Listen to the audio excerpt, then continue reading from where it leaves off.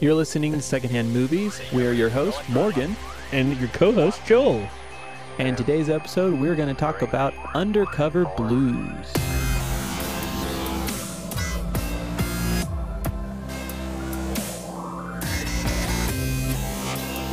So we are reviewing Undercover Blues, which was a recommendation from me to Joel. In fact, you had to borrow my copy. Yeah, I had to borrow your copy.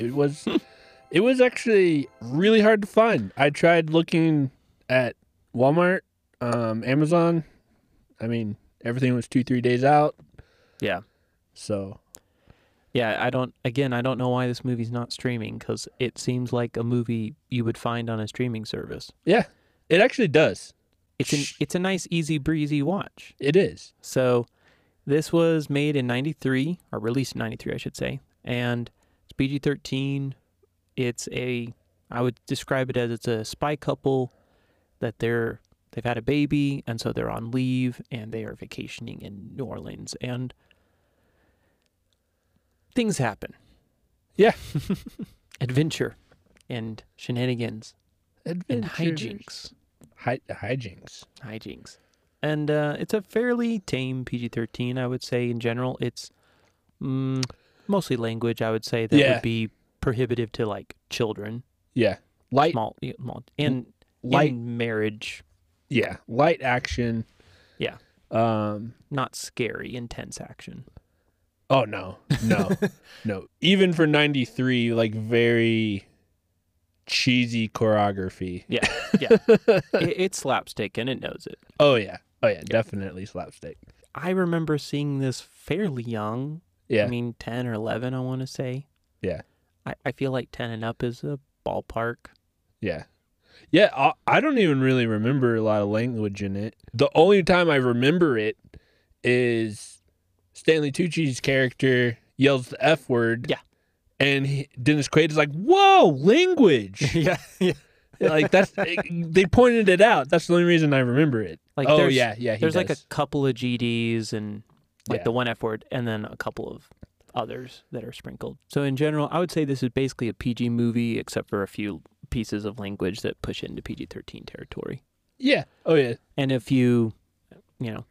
they're married and they act married, but it's nothing. Yeah, what would you call that? Would you call that like sensuality? Yeah, probably. I mean, basically there's some foreplay that's very. Yeah. I mean, they kiss a few times, and there's some obvious, like, they're lovey-dovey with each other. Yeah. They kind of kiss and there's some body language that you can kind of tell what's going on. Forehead to forehead type thing, talking with each other. Oh, okay. Forehead to forehead. Oh, okay. Sorry. Yeah, they're close to each other. Very close. Like, come on, man. You've never heard that forehead to forehead? I have. I don't know. It just... That's not what you were thinking, huh? No, I don't know what I was thinking. I wasn't thinking anything. I was just like, that's strange. Like, what's that? I'm like, I don't know.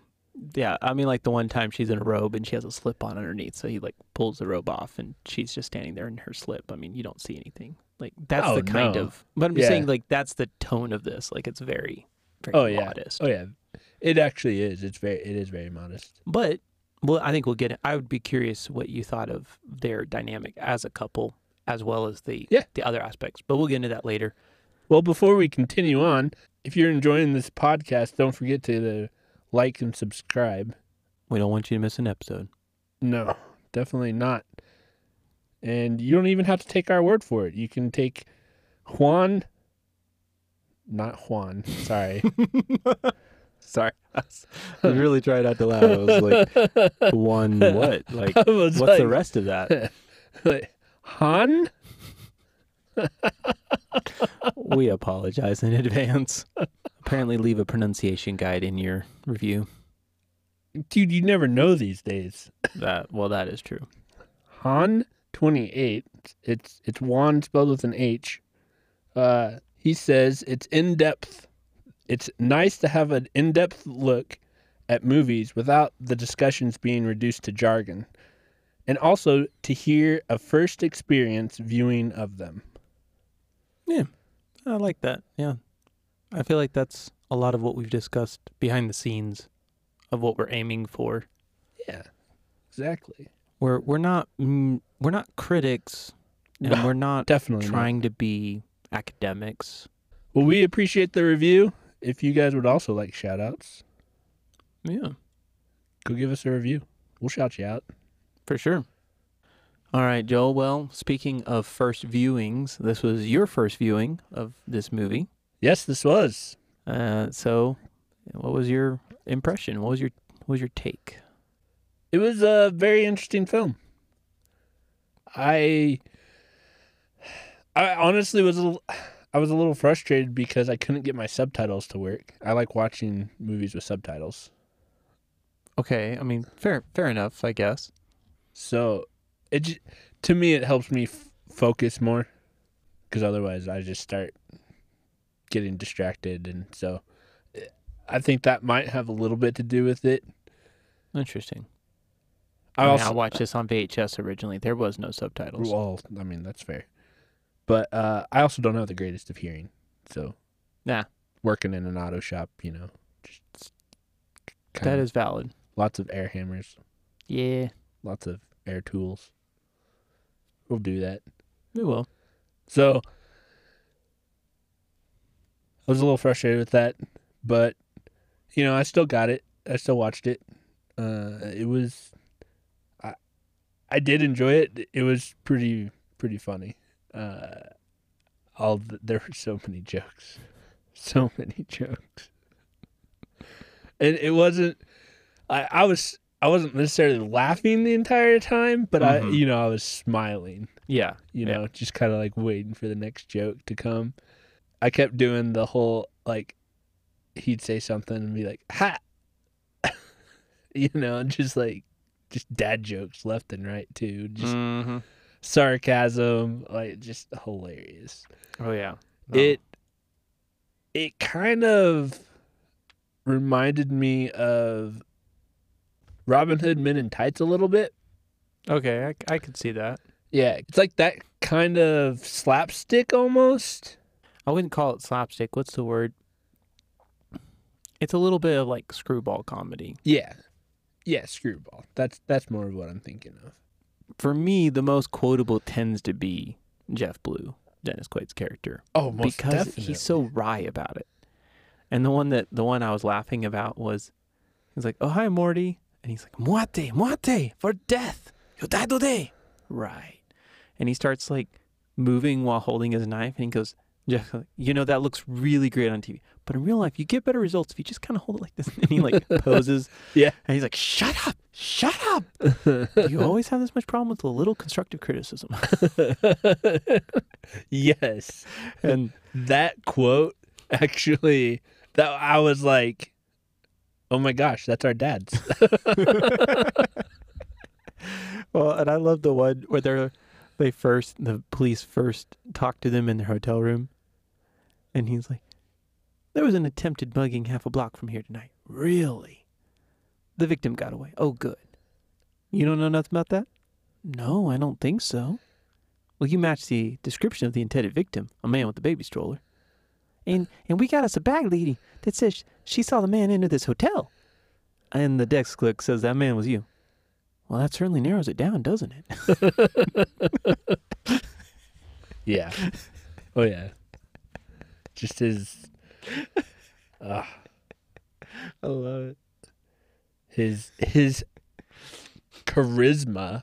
Oh, yeah. I don't know if that's what you want to call it. No, it is. Sarcasm, charisma. Well, it's sarcasm, but it's also like very confident, but in a relaxed manner. Like he's never overbearing, and he somehow seems in control of things that he clearly is not able to have predicted and controlled. But once he gets into situations, he's able to manipulate them just kind of effortlessly. I looked up one thing, and it was talking about TV tropes as it applied to this, and one thing that talked about was the guile hero. And so it's a hero who uses witticism and manipulations and his mind. And they said, oftentimes you'll see this be like a politician or something. And that's the thing. Most of this, he doesn't really do anything that impressive, like in the sense of physically. I mean, there's a couple times he does. They kind of talk about it even. Like, Mm-hmm. why doesn't Jeff have a gun? Oh, he's terrible. Yeah, I'm aim. a lousy shot. Yeah. Didn't you have to bribe the FBI? No, that's a lie. I bribed the CIA. I blackmailed the FBI. Yeah. And they said you were, quote, and I quote, bureau material. You weren't bureau material. That's true. I think myself more as an armoire. One of my favorite scenes in there was actually they were doing husband and wife stuff. They were kissing on the bed and everything, and as my kids would say, they were kissy smoochy. Kissy smoochy.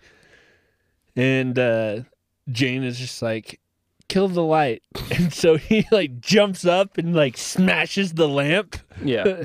And she's just like, I meant turn it off. He's like, oh. Like that's something I would do. Yeah. Just smash the lamp. Well, and isn't that the same thing? I think earlier, yeah, because earlier he answers the phone and it's Muerte, which we've got to talk about Morty here in a second. Oh, definitely. And he's like, do you know who this is? Well, you have a really sexy voice. Right? Right? And then he like gets off the phone with him and he goes, who is, and she's like, who's that, honey? Oh, that was Morty. He's going to be very useful. Aren't you optimistic? Right? So obviously you get introduced to the Blues with their, she's supposed to be 11 months, I read, but clearly, baby in the first year, but old enough that she's, starting to walk. Yeah, as I say, she starts walking in that one scene. So they're just at the beginning of the movie just hanging out in New Orleans and crashing parties and eating out and taking runs. I mean, just being goofy. Yeah, that first scene where they're with the that other couple they met. Yeah, Tom Arnold was the husband. Tom, that's right. Yeah, which is, and I recognize her too. I don't know. I didn't. I'll look it up. I did not recognize her. I feel like I do. But yeah, they're sitting there and they're like on their way back to the hotel and they're like, so how did you know that? And they're like, oh, we didn't know them. Whoa. Wait, for reals? Like, no, we didn't know anybody there. I was like, okay, it's going to be this kind of movie. All right. She's in Kindergarten Cop, the wife. Oh, okay. Not the other couple. So that's probably where I'm thinking. Probably. It's been a while since I've seen that, but I have seen it. I forgot that it was Tom Arnold, yeah. Tom Arnold. He's usually pretty crass, but he can be pretty clean as well. He leans into the vibe of this movie. He's just playing goofy. Yeah. A little spaced out. So they go back to the hotel, and Jeff is about to smoke a cigar. Oh. And Jane goes, you're not going to be planning on smoking that in the hotel room, are you? And he's like, I was not. And starts to go on a walk. And so he is taking with a walk. His baby. Walk with the stroller and baby girl, just smoking a cigar out in the French Quarter. It's the touristy area of New Orleans. And then they cut away to this guy, obviously drunk and, just kind of stumbling around, and a couple guys jump him and take his wallet and his watch. Love the foreshadowing there. Right. And then it's our introduction. We get to see the secret star of the show, Mr. Stanley Tucci. Secret star. The secret star. Secret weapon maybe is a better term. Yeah. He's going to be very useful. This movie, if you recast him or just had the character be different, I think it would still work. It'd be fun. But it's a full letter grade better because of Stanley Tucci's performance. He is all in on the hamming it up. Yeah, he really is. And a very young Dave Chappelle, still listed as David Chappelle. This is actually his first movie. First? Okay. Yeah. I knew it had to be one of his first, if not. Yeah. Since we're on the subject of Dave Chappelle, I did read up, and he said that he actually got choked out by a on-site like security guard No. because they thought he was a trespasser. And he's like, I'm here for the movie. Wow. Poor guy. But yeah, so his first movie, he was only in it at the beginning. Yeah, but, he's only in this one sequence. Yeah.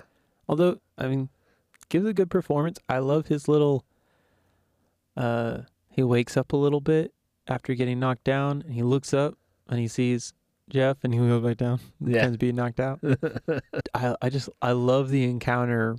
You know, they decide to mug one more person, and of course it has to be Jeff walking around with his baby.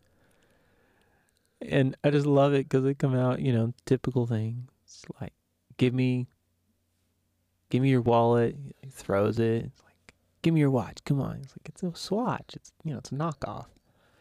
Hey, give me the watch. Give me the watch. And, you know, Morty's got, 6 watches? Yeah. Yeah, he did. He had a ton of them. He throws it. He bites it, like checking if it's gold. I'm like, it's clearly not. And then they, Morty, like, before we go, you know, he just strolls out. My name is Muerte. Very dramatic. Oh, yeah. He's like, my name, don't you forget, my name is Muerte. Very nice. Well, very nice to meet you, Morty. Yeah. He's like, well, no, I love the line before he says that. He's like, is that it? Can I go now? Look, we had a deal. You commit a felony, I get to go. Yeah. Well, it's very nice to meet you, Morty. And then he like I'll walks say, up cut to him. Yeah, walks up to him. She's like, you're being very nonchalant about this. Like, come on. Yeah, he's like, it's a knife. It's a real baby, gentlemen. I don't want any trouble. Right. And then What did he tell her? I don't remember. I know that later they ask about the baby's stroller and he says baggage handlers. I think he just deflects. I think he doesn't say anything. He just goes and puts the baby down. No, he said something about it. I don't remember what he said though. Yeah, okay. Because the baby's name is Eliza Jane, I think. Jane Eliza. They're arguing. Yeah, I was like, is it Eliza Jane or Jane Eliza? Yeah. And at the end of the movie, the baby's getting named after you. That's right. Yeah. So yeah, Jane And she's Eliza. just like, all right, fine. I hope I didn't oversell some of the comedy, but for me, I just find it fun. Oh, it was definitely fun. But you have to tell about. You talked about that stroller. Now you got to tell about your stroller. Okay, fine. Yeah, so let's see. This would have been like 3 years ago? I think it was longer than that. 4? Yeah, Yeah. it would have been. It was pre-2020 for sure. So, yeah, probably like 4 years ago. We were in apartments, and we were on a ground level apartment in the corner of a building. And so we had, you know, the normal front door that's facing the breezeway in the stairwell. Yeah. And then we had a back door that would go on a little concrete pad porch. And then basically there's a little bit of grass, and then there was a road that, you know, ran in between buildings. And then, of course, there's sidewalks. And we actually had one of our good friends, Whitney. She was visiting us, and so we were just up. It was a Saturday night. We were up talking, and it was probably 11 o'clock. So, you know, it was getting fairly late. It's dark. And we start hearing something. And, I mean, you've lived in apartments, right? Oh, yes. I mean, Many. yeah. You kind of get desensitized because half the time there's yelling and stuff, and it's just kids or people just being weird or dumb. Like, you go out and look and like, yeah, everything's fine, you know? Yeah. And so at first we're just like, we stop for a sec. Yeah, whatever.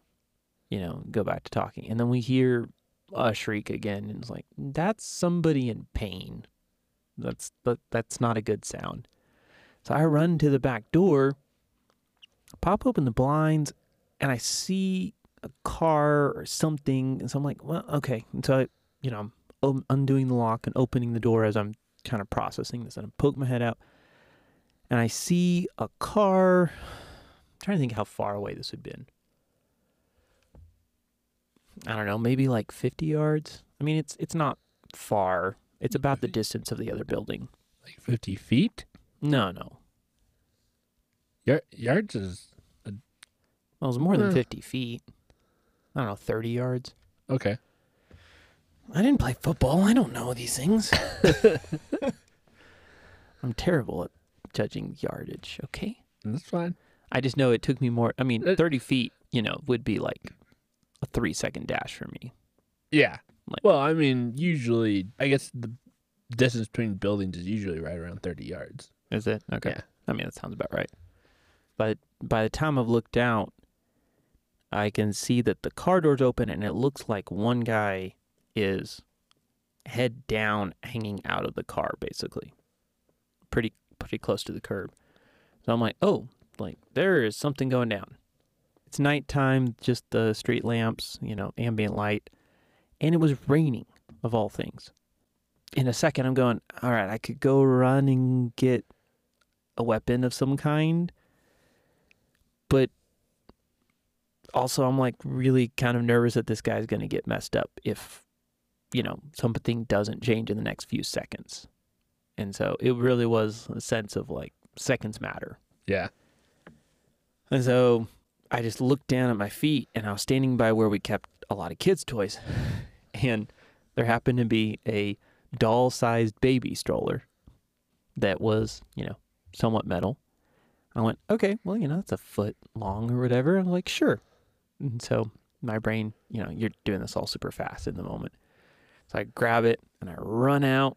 And as I'm getting closer, by this time, a guy has gotten out. The other guy's laying, and the other guy's standing over him and kind of trying to kick at him. And, and so I yelled, get off him. I came up and I like a diagonal backhand, basically. Yeah. Like my left up towards my shoulder. And so I whack him. I whack the guy. And he had a hoodie on. He just backs up and looks at me, looks at the guy, and is like, yeah, I'm out of here. Jumps in the car. They peel off. The other guy is just laying there. He's kind of like, get him up. I'm yelling at him. It sounds so overdramatic to like retell it the way it feels, but adrenaline's going, it's raining, it's dark. In my mind, I'm like, we have to get to my apartment. Yeah. And so like I'm like picking this guy up, and I'm like pointing, like, that's my apartment. We're going there. Like, yeah. Like there, in your mind, there's helicopters and bullets and there's mortars. You're like, we gotta go. Oh, yeah. Get to the chopper. Yes. Because if I braid, I'm like, those guys might be turning around and they've got guns and they're going to pop us. I don't know what I just walked to do. All I know is I'm not letting you get curb stomped. Like, yeah. So we run in and like slam the door. And later I kind of found out, I don't think Ashley or Whitney really knew what happened. And then I was gone. They were like, somebody's screaming. Morgan's at the back door checking out. Morgan is gone. Okay. Like, it all happened really fast. Yeah. And so, but it was the craziest thing. He had gotten hit on his head, and it's the only, I used to think this was like hyperbolic if you saw it like in a movie. I kid you not, his blood was run down one side of his face, and it was like you had split it. So there's one side had like no blood, and the other side just has all of this blood flowing down it because of where they'd hit it. I was like, I just never seen that. He's like kneeled down and breathing heavy, and all of a sudden I'm like, I really hope this is the good guy. Like, in my brain, I'm just like, crap. I might have to beat you up. Right? Yeah. Your adrenaline was going. So. Oh, yeah. So he turns out to be like a 17-year-old kid trying to sell a cell phone. Said they wanted to look at it. So he got in the car and let them look at the cell phone. And they said, well, why are you selling this one? He's like, oh, I got a new one. And he had the new phone on him. And so they tried to take his new phone and keep his old one. And they were trying to shove him out the car. And he was fighting back. And then he said he felt something hit him we don't know what it was. Pipe, gun, random tool. He said it felt metallic, so who knows? And so, anyways, that was basically when we kind of heard everything, because he started screaming because they were trying to show him out the car, and he was fighting back and trying to grab his phones and get out. Yeah. That was the story. And, cops came, and he was fine. They said it was probably a good thing I showed up. They're like, we don't really know what would have happened to him. And so, but the funny part of the story for me was that the next morning, this baby stroller had been given to us, along with a few other toys, from my sister and her kids, literally the day before. And so they get up in the morning, and I told Ashley, I said, do you think they'll notice? Like, they don't notice a lot of their toys, right? Like, it'll be fine. And it was like the first thing they got up, and they're like, looking around their toys, and I see them going, oh, they're looking for it, aren't they? Dad? Yeah? Where's our stroller? And I looked at Ashley, and Ashley looks at me like, well, what are you going to tell him? I'm like, how do you explain to, like, at the time, a 5 and 3-year-old, like, what happened? And so I used your stroller as a defensive weapon. Yeah, exactly. I said, I hit a bad guy with it, and it broke. And they looked at me and they said, Dad, you're joking. And they look at Mom, and Mom's like, no, he's actually telling the truth. What? Like, there was a bad guy. He was hurting somebody. I grabbed your stroller. I hit him, and it broke. I broke your stroller. I'm sorry. Ashley goes, I'll go to Walmart. So she just leaves and gets him a new stroller. But so our friend Whitney, she actually ended up calling me. I think it was the next night after all that had happened. She was telling me about what all happened. She just summed it up. Like, yeah, we were sitting there talking, hanging out. We heard something, kind of like what you were describing. We all got quiet, mm-hmm. And then you got up and you went to the door to check things out. And, Whitney and Ashley were still sitting there kind of talking, and they were like kind of keeping an eye on you. And then, yeah, sure enough, like, next thing they know, you're gone. You start bolting out the door. Whitney got up and, like, went to go check the door, or maybe Ashley did. One of them did. Mm-hmm.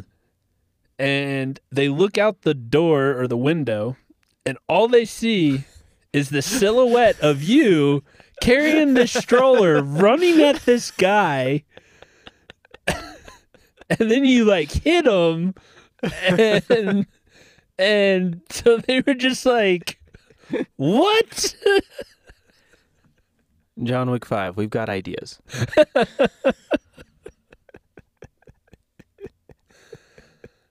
So as soon as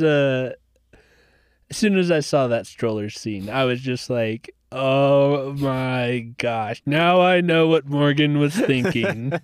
I'm gonna be Jeff Blue, and I'm going to disarm this man.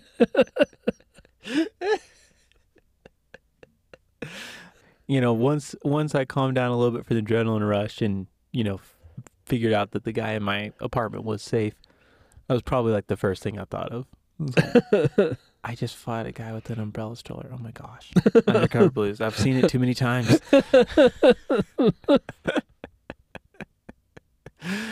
But yeah, it made that scene so much funnier than it probably should have been. But I don't know. I mean, I liked it before, but yeah.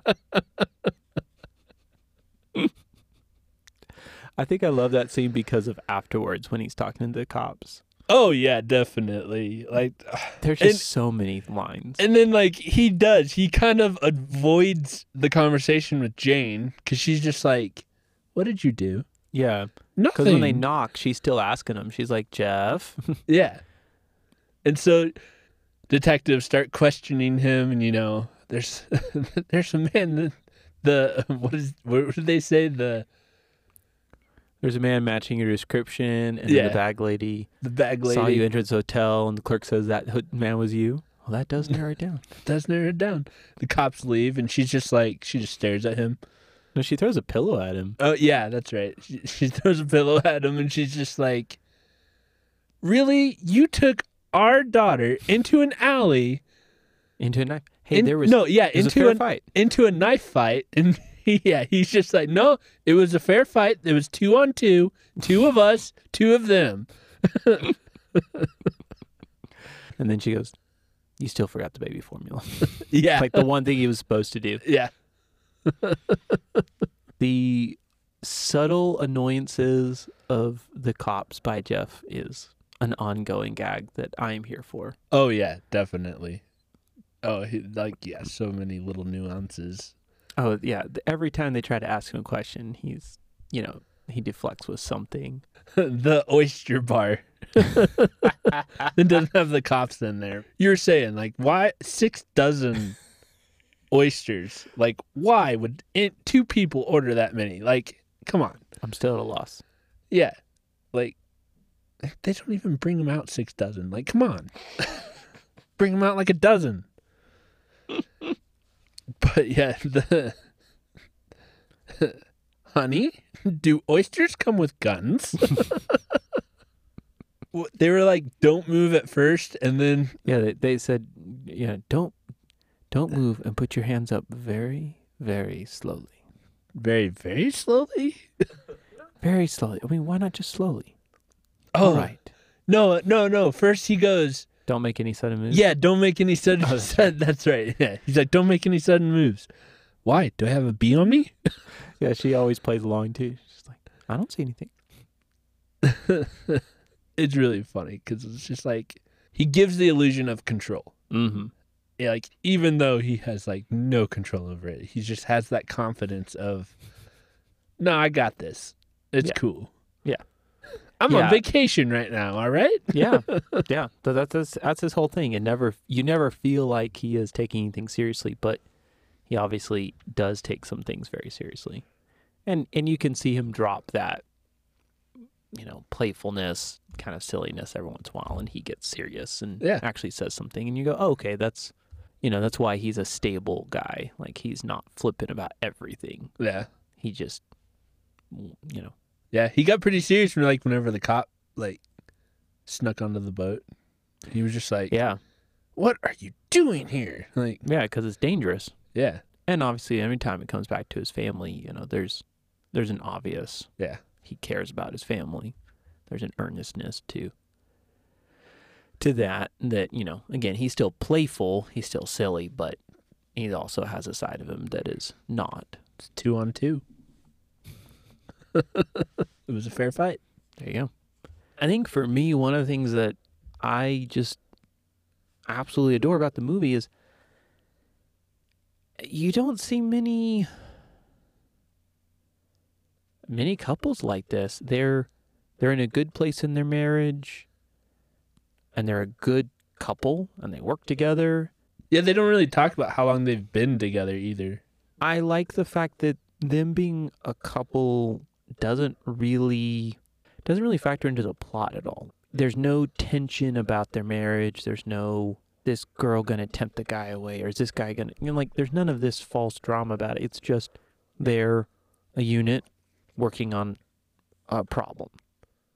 Yeah. They work together really well, and they just don't build any of the tension or drama out of interpersonal conflict.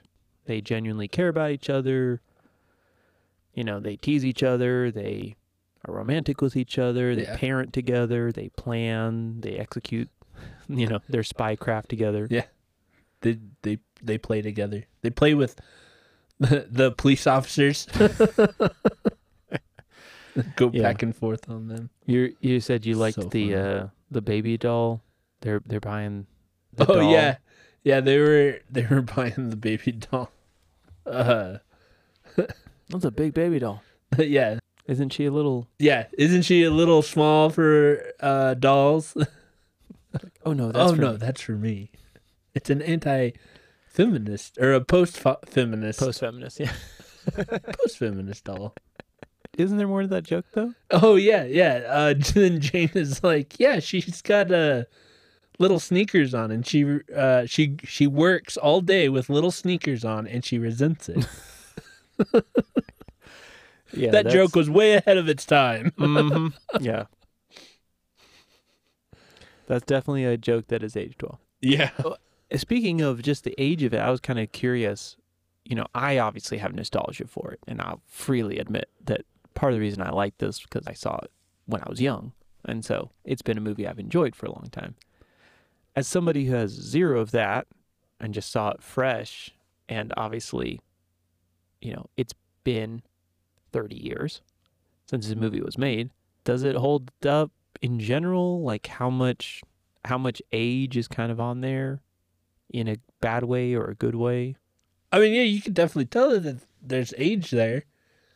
I mean, we've talked about this a little bit, off podcast. The Princess Bride effect. Our generation is just like enamored with Princess Bride because it's got a little bit of everything. Action, romance, comedy. It's got everything. And kids these days, I feel old saying that. Kids these days, come on now. They watch it and they're just like, oh, okay, well, this is kind of weird. I mean, yeah, it's kind of funny. Okay, Yeah. So I mean, like, it's like that. Like that's how I would see it, because I didn't grow up on it. But I do love older movies like that. Sure. So it definitely, like, I could see the connection, and I got the humor. Obviously, the action is just very... choreography is pretty terrible, but, I mean, I wasn't expecting really anything. No. I mean, but...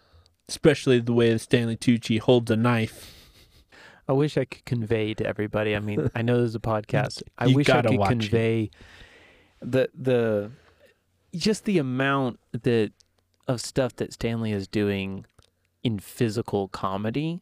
I can't convey over a podcast, but it just absolutely cracks me up. I mean, we started talking about him, so let's just journey down that road. I was looking through Rotten Tomatoes, which honestly I don't do that much, but this movie doesn't have a lot about it online. Like it's not a very documented movie. But I loved this one review. It says Tucci's go for broke presence alone justifies the picture's very existence, and I'm here for that. I'm 100% in agreement. That if this movie only exists so that I get to watch Stanley Tucci, I could watch that movie. Like all the other stuff is fun and fine and dandy, and there's some nice moments there, but I never laugh nearly as much as I do anything else except for when Stanley Tucci's on screen. Even in other funny sequences, like the interrogation sequence where they capture the bank teller guy, Ferguson, I think is his name. They tied him up, and she comes in, and she has the hotel bathroom. And she's pretending to be the evil doctor that's going to insert a needle into his pain center. And like that whole sequence fun and playful. And I usually chuckle a couple places there because they're just good jokes. Oh, yeah. But then they get a knock from the police, and so they have to get rid of him. And so they're like, get out of town, change your face, blah, blah. And they open the window and throw him like into the bushes. And as they do it, Stanley Tucci's there with the knife. I kill you. Ah! And I laugh at that. Right. He's just there. And they just push him out, and they're like, oh, hi, Morty. Yeah. And Morty's little scream as he goes back, it's just, it really is the screams. I die laughing every time the sequence after the bomb goes off towards the end, and he's got lost teeth. Yeah. And then he's hobbling around. He finds the gun. The guy holding it can't get his gun out. Sitting there struggling with it. Shoots his foot. Yep. That scream.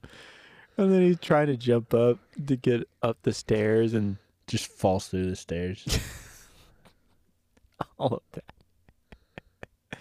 I was laughing so hard at the alligator scene. I mean, that's the other great.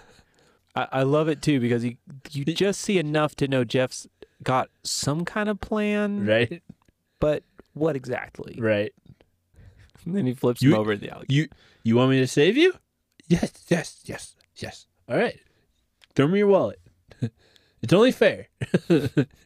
You broke my stroller. You owe me $30. Yeah. Yeah, I think he says the change too. Like he knows exactly what it was. Yeah. He's like, okay. Just get me out of here. I don't care. I do not like the alligators. Yeah. They are eating my shoe. He's like, Come on, you save me now. yeah, okay, give me your jacket. Oh, okay. Okay, yeah, I make a rope. Yeah, great. And it's like, it's just not long enough. I love how he tears it in half too, so it's like he's just trolling him. Oh yeah. And he's like, oh, it's too short. He's like, your pants. Yeah, give me your pants. Yeah. No. No. He's like, and I love Jeff just responds by clomping his teeth. He goes, like, he doesn't even say anything. And then he leaves him stuck in the treetop without pants or shoes in the alligator pit. And he passes a bunch of school kids with a nun. He goes, don't miss the gators.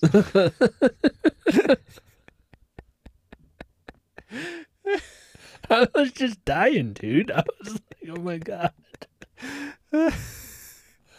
Oh Lord. And I don't think I've ever seen a better version of that kind of thing. I know. Like trapping somebody by animals and it be that funny. Like I can't think of another sequence that is like it. I know. It was very good. Very well put together. And so, I mean, to me, the only stuff, going back to the Princess Bride effect, I think what happens a little bit is that our current generation of people who grew up watching movies, they're so used to everything being visually at a very high level. Everything's glossy. Even cheap comedies nowadays can do so much visually. And so anything that existed when most movies didn't incorporate any CGI, most didn't really incorporate even that much effects. I mean, I get that Undercovers is a little cheesier, but it really is just a product of its time. But they don't appreciate, I don't want to say cheese, because I think that's a different thing, but artifice maybe is a good word. There was a bit more suspension of disbelief, I feel like, for us growing up. There was a lot of movies that weren't perfect. Yeah. And we just kind of rolled with it. Like we wanted to enjoy the story. It's like Princess Bride is an incredible story. Yeah, there's some visual things that are part of its charm if you want to approach it that way, but also are not very realistic. Sure. And to be fair, even at the time, I don't think they were going for realistic. I think they were going for a story that was a fairy tale. The fencing. Yeah. The fencing was all real. The fencing was pretty good. But I think Undercover Blues is just, it's kind of the same category of this is not why you're watching the movie. I will say that the one stunt that I think is a legit stunt that is actually more impressive for the fact that it was, you couldn't really cheat it. The crane? Yeah, the crane and helicopter. She drops the briefcase and she's got her legs tangled in the rope ladder of the helicopter while it's flying around. Then she has to fall in the mud, and obviously the lift of the elevator, she's underneath it. She's got to hold on to something. And I mean, I know those are fairly easy gags, but again, you have to do that. You have to have somebody rigged in and hold them and ride up, and then she's got to be on that crane, and you got to do the drop down from the crane. She jumps in the mud, and the other lady's gotten tangled up in the rope, and then she falls. And so, I mean, all of that's practical. Those are some legitimate stunts. Yeah. I don't know why that sequence is so much better. That's the only thing that bugs me. Is there's a few places where it's really cheesy, and it's like, that's pretty solid. I'm like, why couldn't the rest of the movie been that? So that's the only thing I probably would have. I mean, there's definitely some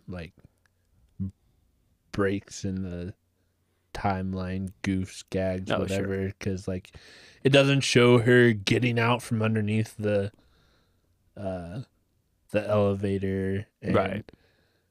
like you see how high that elevator is, and you see her like jump on the crane, Mm-hmm. and then it like kind of cuts, and then she's like suddenly like instead of 150 feet in the air, she's more like 40. So No, that's a fair. I just meant like the actual fight, like their choreography. oh Decent. yeah. No, that was really funny. Actually, of course they ended it with two girls fighting in a mud pit. and then just throwing a flamethrower for good measure. Yeah, oh yeah, because why not? I love his smile though when he's like, "I'm seriously getting pissed." Right?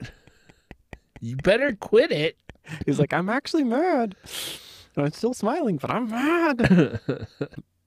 I think that this is like a really good example of a movie that if you remade it just right, I think it would be really good to remake. Because if you could get the humor to still land, I mean, if you had the right cast, I think you could update certain things and it would work. But, I mean, that's just my opinion. I don't know, man, because Stanley Tucci, That's true. I mean, You'd have to find a Stanley Tucci. you would have to find Stanley Tucci. Like, that's why, like, some of these movies that they're remaking, like, they just don't work because, like, you have to have the charisma of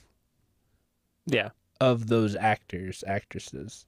Yeah, no, you'd have to find the main three. Obviously, you'd have to nail. They'd have to be really good. Like you said, there's a presence on screen.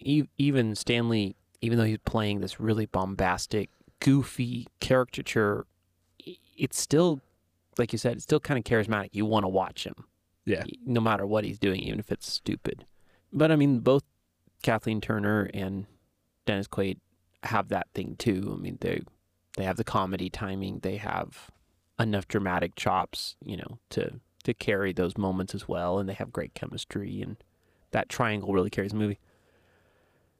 But then there's a lot of secondary roles to fill that you'd have to nail too. The two cops playing the buddy cop thing, Yeah. I really enjoy them too. I mean, they're very much. Sir, there's the phone for you. Tell him to hold on. Okay.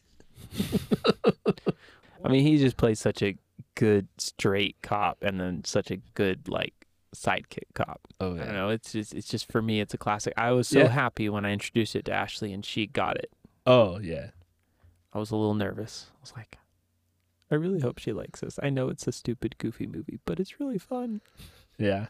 Like I said, I get it. I get that nostalgia feeling. I kind of watching it. I definitely got that vibe from it. Like, just if I would have watched this as a kid, I would have been watching this all the time. Right. Yeah. Yeah. I don't know how often I watched it, but I mean, I definitely watched it several times. Oh yeah. Rewatching it recently, I mean, for this, I was definitely more aware of some of the technical errors or limitations. There's some ADR, some dialogue stuff that's like, yeah, it doesn't match. Your lips are moving. Your words say something else. Yeah. Little things here and there. But,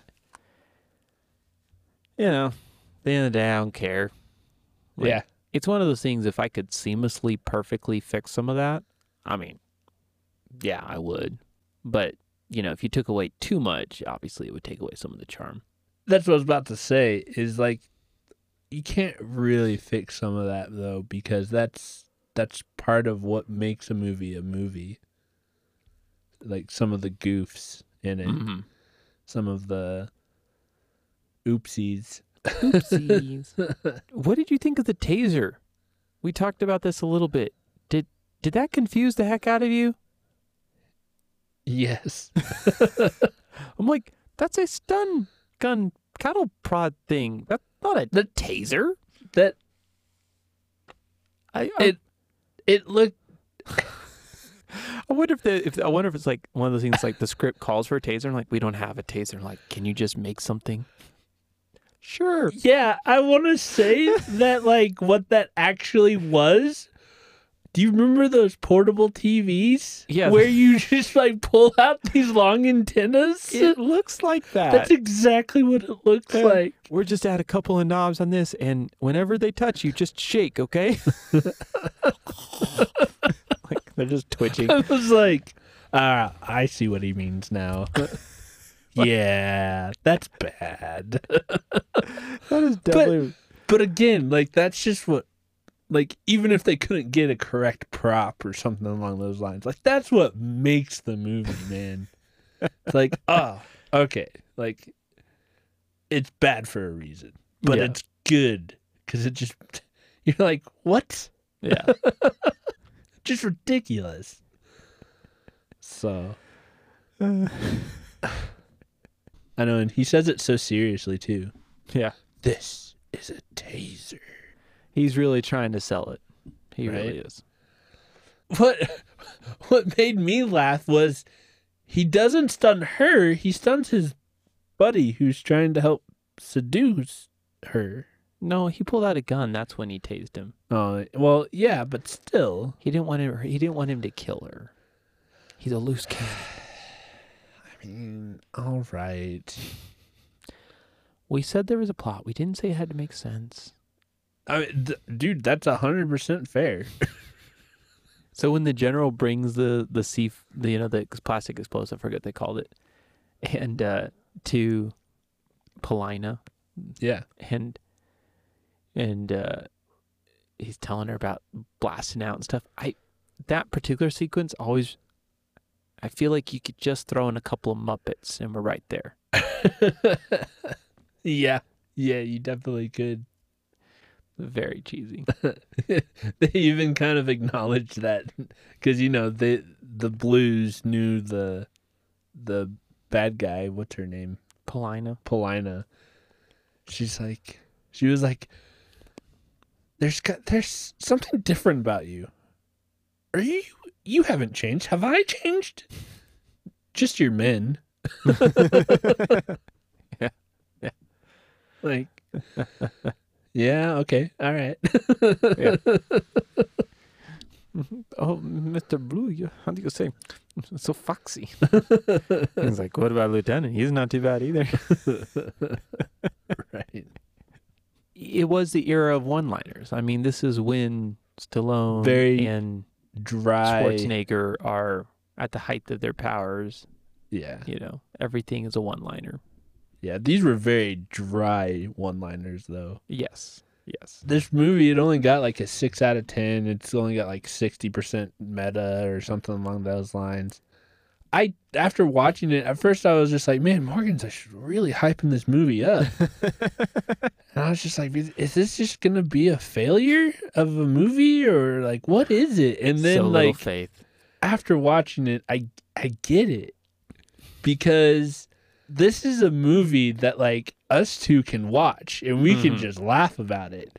Yeah. Not everybody can do that. And that's fair. That's fair. Yeah. Not everybody has that dry sense of humor that we got. Right. This is why I'm recommending the movie to Joel.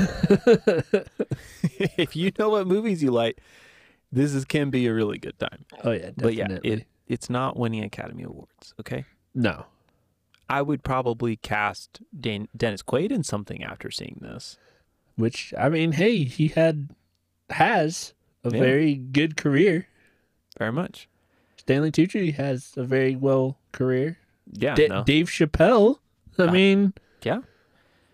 Actually, most of the secondary actors in this have continued to have pretty good careers. I mean, Tom Arnold and Ferguson, the one bank guy. Oh, yeah. Yep. And the other cop. I've seen him in several things. Oh, yeah. Yeah. The funny voice. Both of the cops. That's true. Yeah. Yeah, both of them. I recognize both of them. It's going to tell you their names. And we the police chief. No, I meant they're like a handler in the CIA. Oh, yeah, The one Frank? Yeah. Yeah.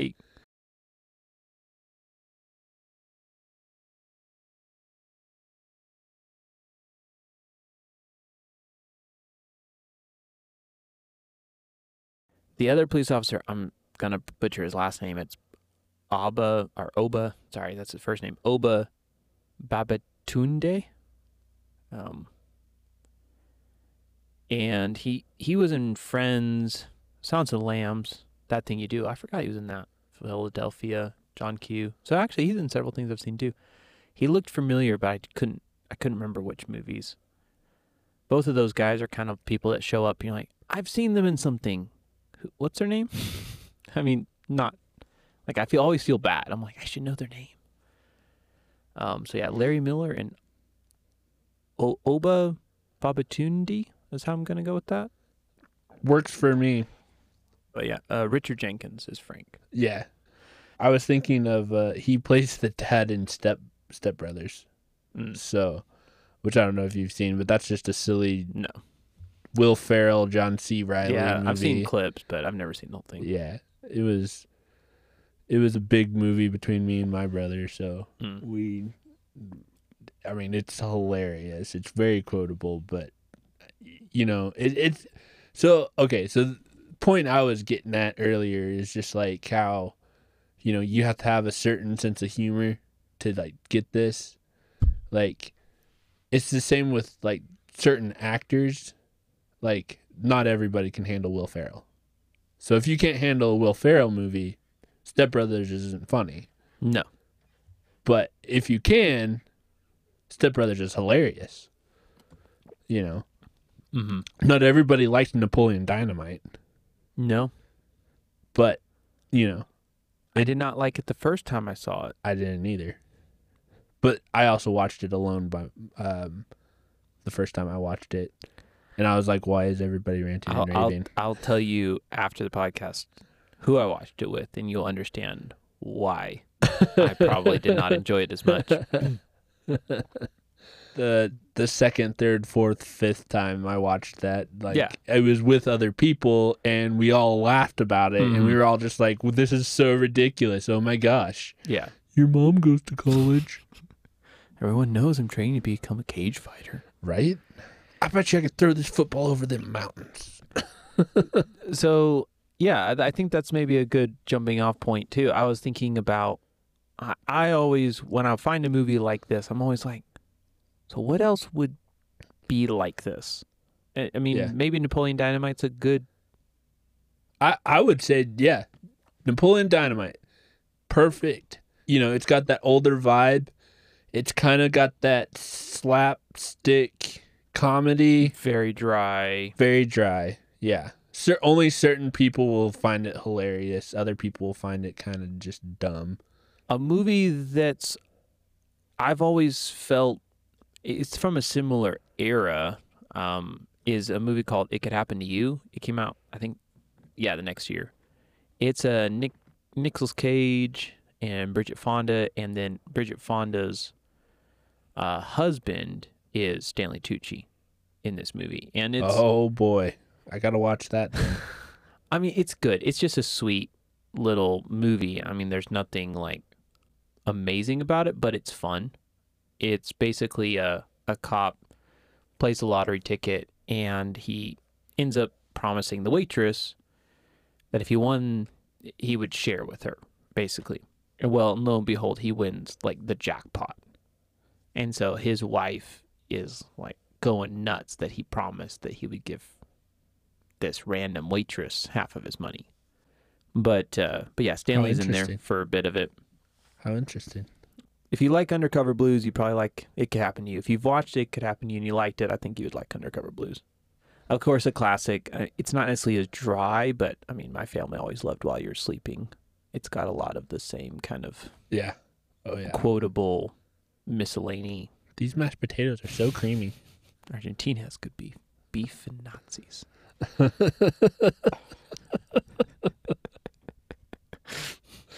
It's great. Yeah.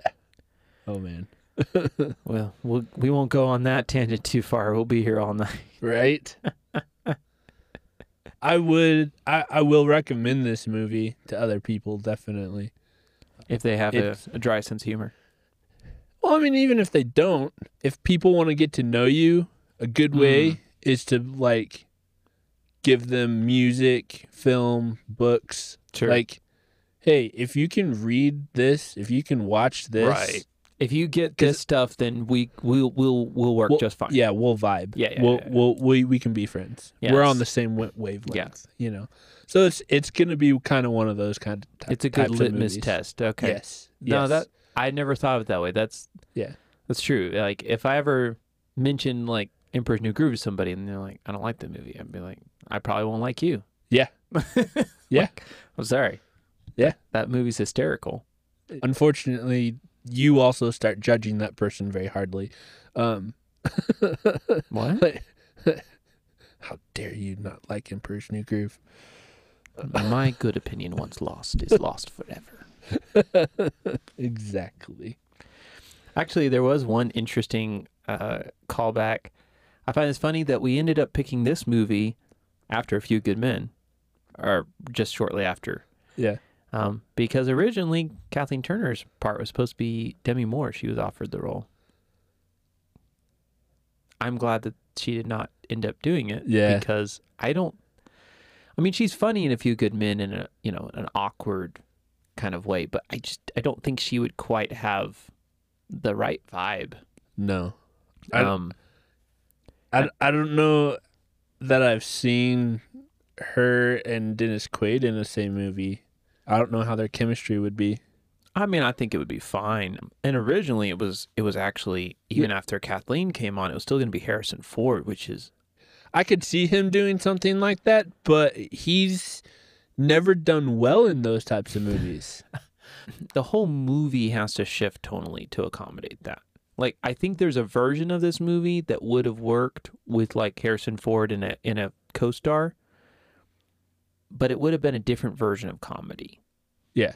It wouldn't have been as he can. Yeah, it wouldn't have been as dry.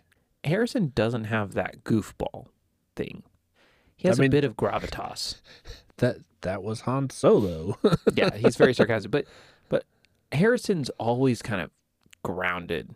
Like there's a bit of gravitas to anything, even when it's lighter. Yeah.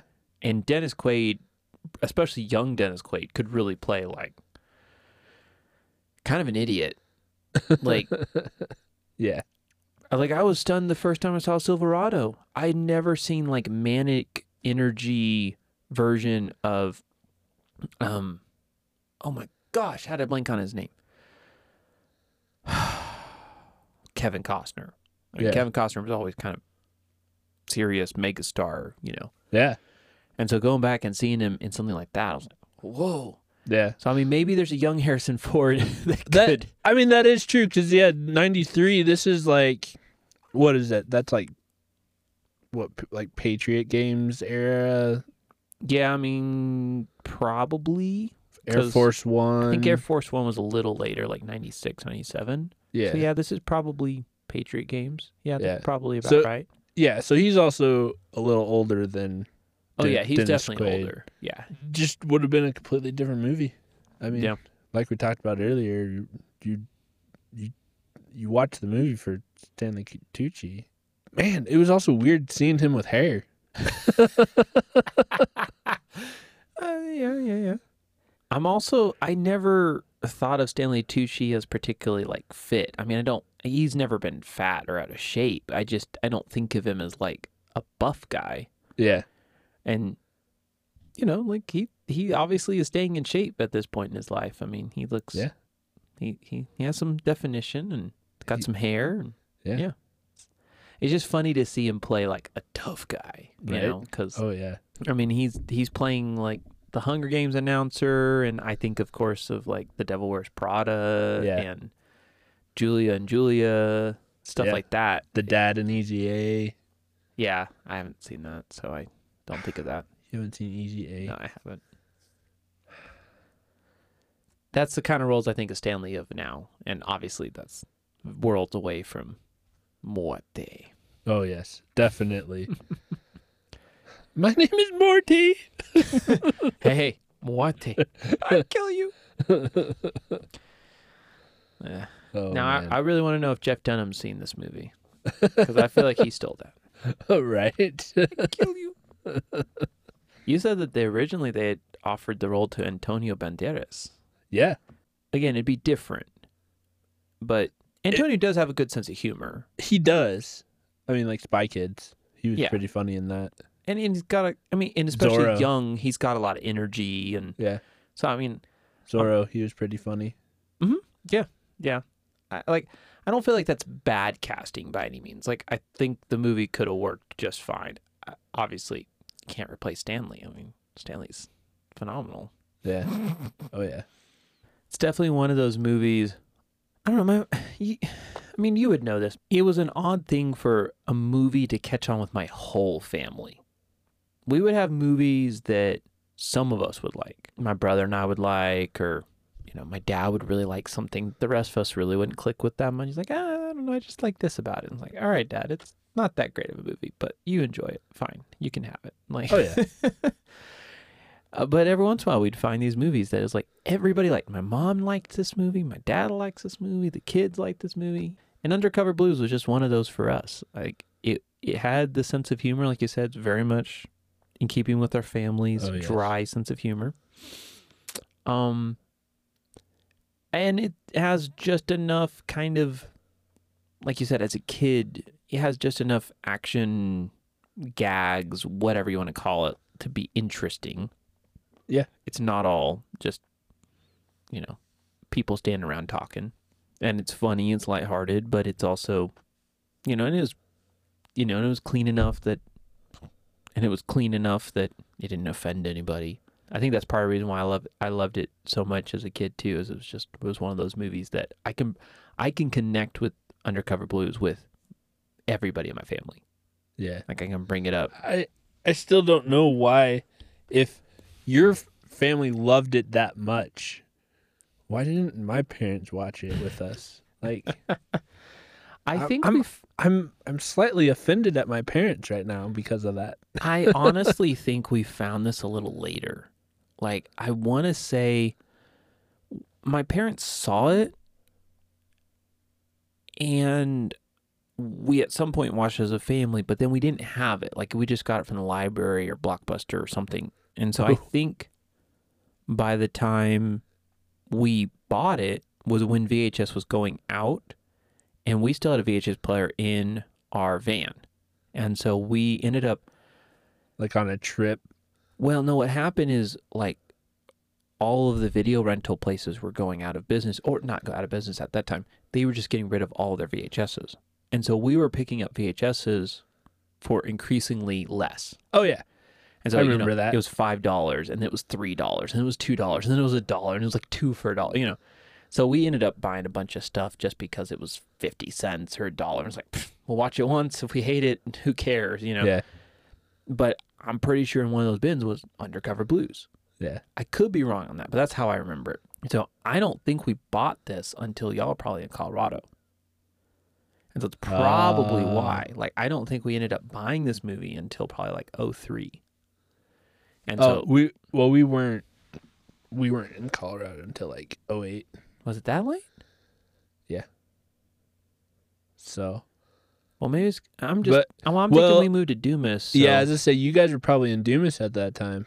We moved in 2005, but I'm just saying, like, it would have been around that bubble. So it's not like it was one of those where when you and I were growing up and we were spending each other's, sleepovers at each other's houses and stuff. I don't think we had it. So I think it was a little missed in that way. That would be my defense of your parents. I'm not sure how aware of it they were. If you have to come to their defense, it's fine. I'm curious now to see, like, do your parents get this movie? Had they seen it before? I would not put it past my parents if they had seen this before. Mm-hmm. Because this has my parents written all over it. So I will probably recommend this. I'll make sure they either listen to this or mom, dad, go watch this movie. Like, if you can find it, go watch it. They are just like the Blues, honestly.